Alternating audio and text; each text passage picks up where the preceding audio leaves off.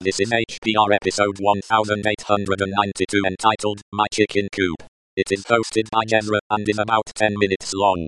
The summary is, Jezra blabs about the rock house. This episode of HPR is brought to you by anhonesthost.com. Get 15% discount on all shared hosting with the offer code HPR15. That's HPR15. Better web hosting that's honest and fair at anhonesthost.com.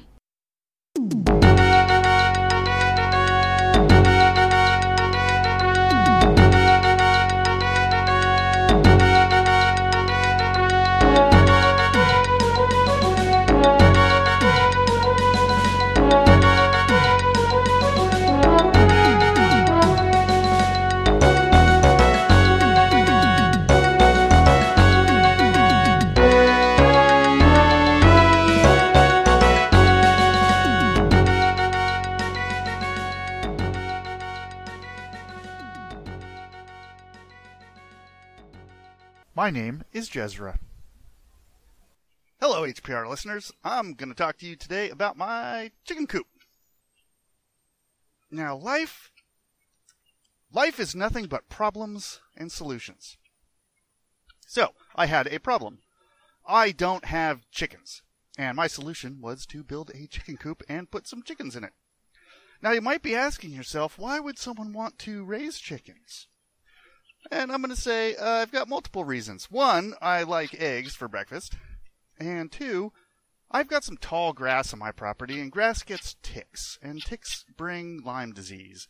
And I don't want Lyme disease, so the birds, which I let free range on my property, keep the tick population down. And I also like to just watch those little critters while I'm sipping my coffee in the morning. So when it comes to building a chicken coop, one should have a design. And, who needs it? So my plan was to build a coop, and that was basically the only plans I really had. Honestly, I just kind of winged it.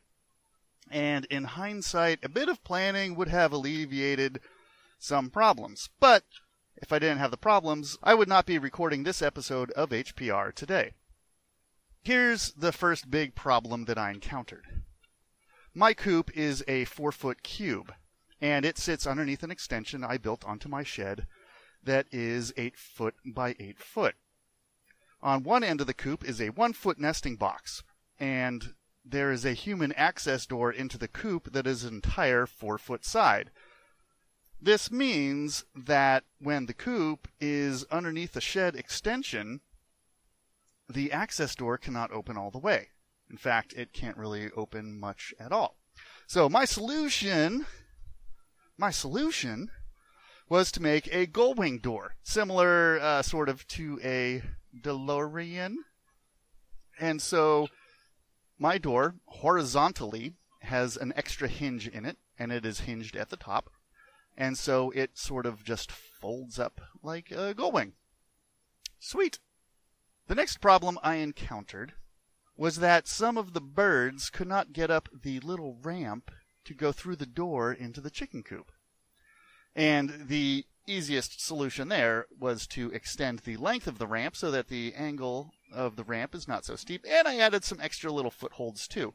This allows birds from the size of a bantam chicken, which is basically a half-size chicken, up to a turkey, guinea hen, and duck to access the door to get into the coop.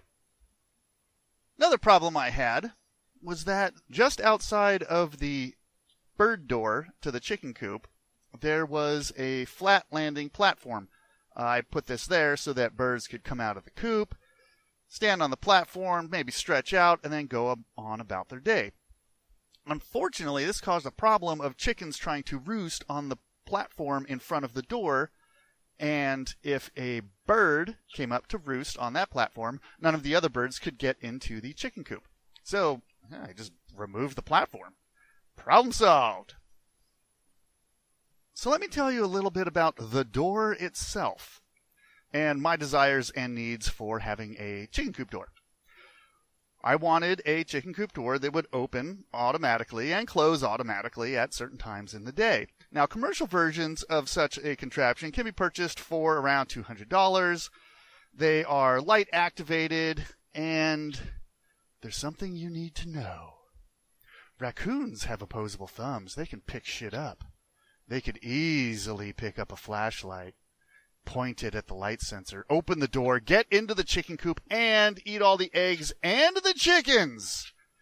No, my friend. I would have no such thing. I then decided to build my own chicken coop door, and it came in at about $100 in components. Oh, dude, shut the fuck up. I'm trying to record over here.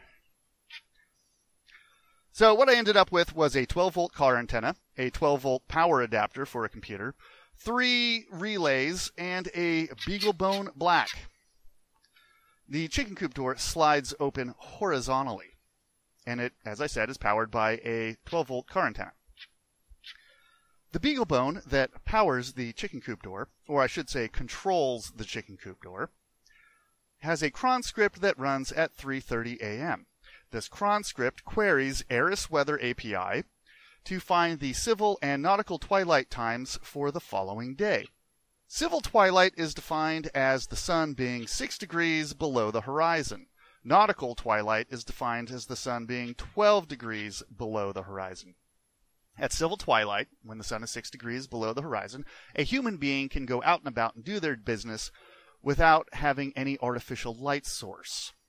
So what I decided to do was open the door at civil twilight and close the door at 9 degrees below the horizon, which is halfway between civil twilight and nautical twilight. That way it would be dark enough for all the chickens to be in, but light enough for nocturnal predators to not be out yet. And I tested all of this by sitting in my hammock that is near the chicken coop door, cracking a cold one, sitting back and relaxing, and watching and waiting for the sun to set and the chicken coop door to close.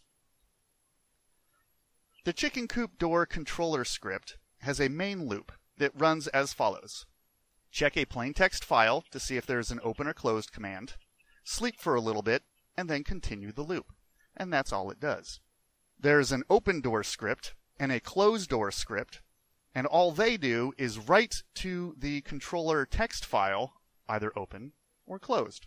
And then when the controller sees that it should open or close, it performs that action.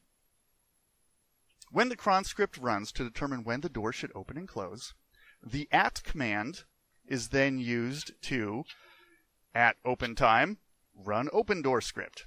At close time, run close door script. And as this gets added to the ATQ, everything gets done at a very specific time.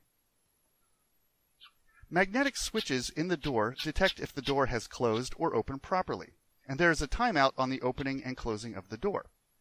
Once the opened or closed event is recognized, the main controller script runs either door open or a door closed script, and passes if a timeout has.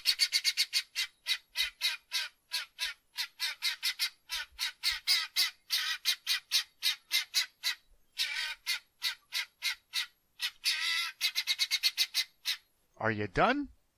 There are magnetic switches in the door to detect if the door has closed or opened properly, and there is a timeout on the opening and closing. Once the opened or closed event is recognized, the main script runs either the door opened script or a door closed script, and passes to that script whether a timeout has occurred. Both scripts are nearly identical in that they will email me when the door has opened and closed, and if there is an error, they will run another script that will send me a text message. The final problem, well, no, I shouldn't say final, but the next major problem I had is that there was no way for me to manually open or close the door. I just couldn't do it. And technically, I still can't do it. However, the computer that controls the door opening and closing is connected to my home network.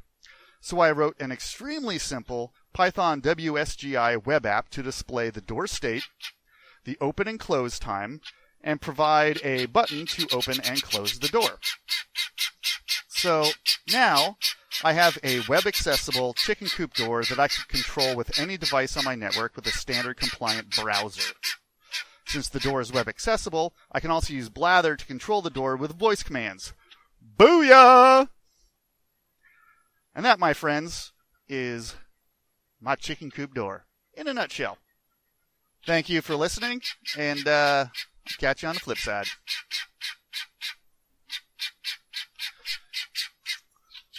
Here, have some dried maggots.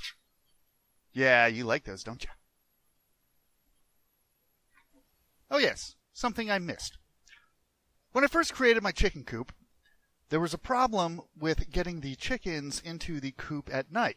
It wasn't just navigating up the ramp that was a problem for the chickens. It was actually knowing that they should go in there at all.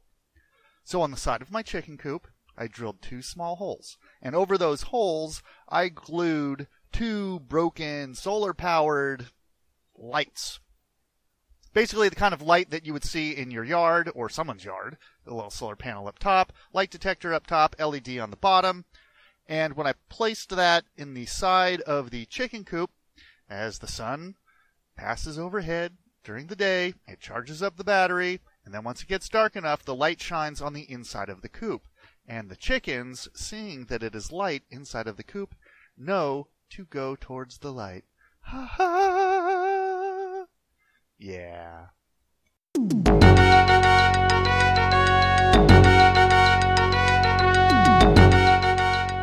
You've been listening to Hacker Public Radio at hackerpublicradio.org. We are a community podcast network that releases shows every weekday, Monday through Friday.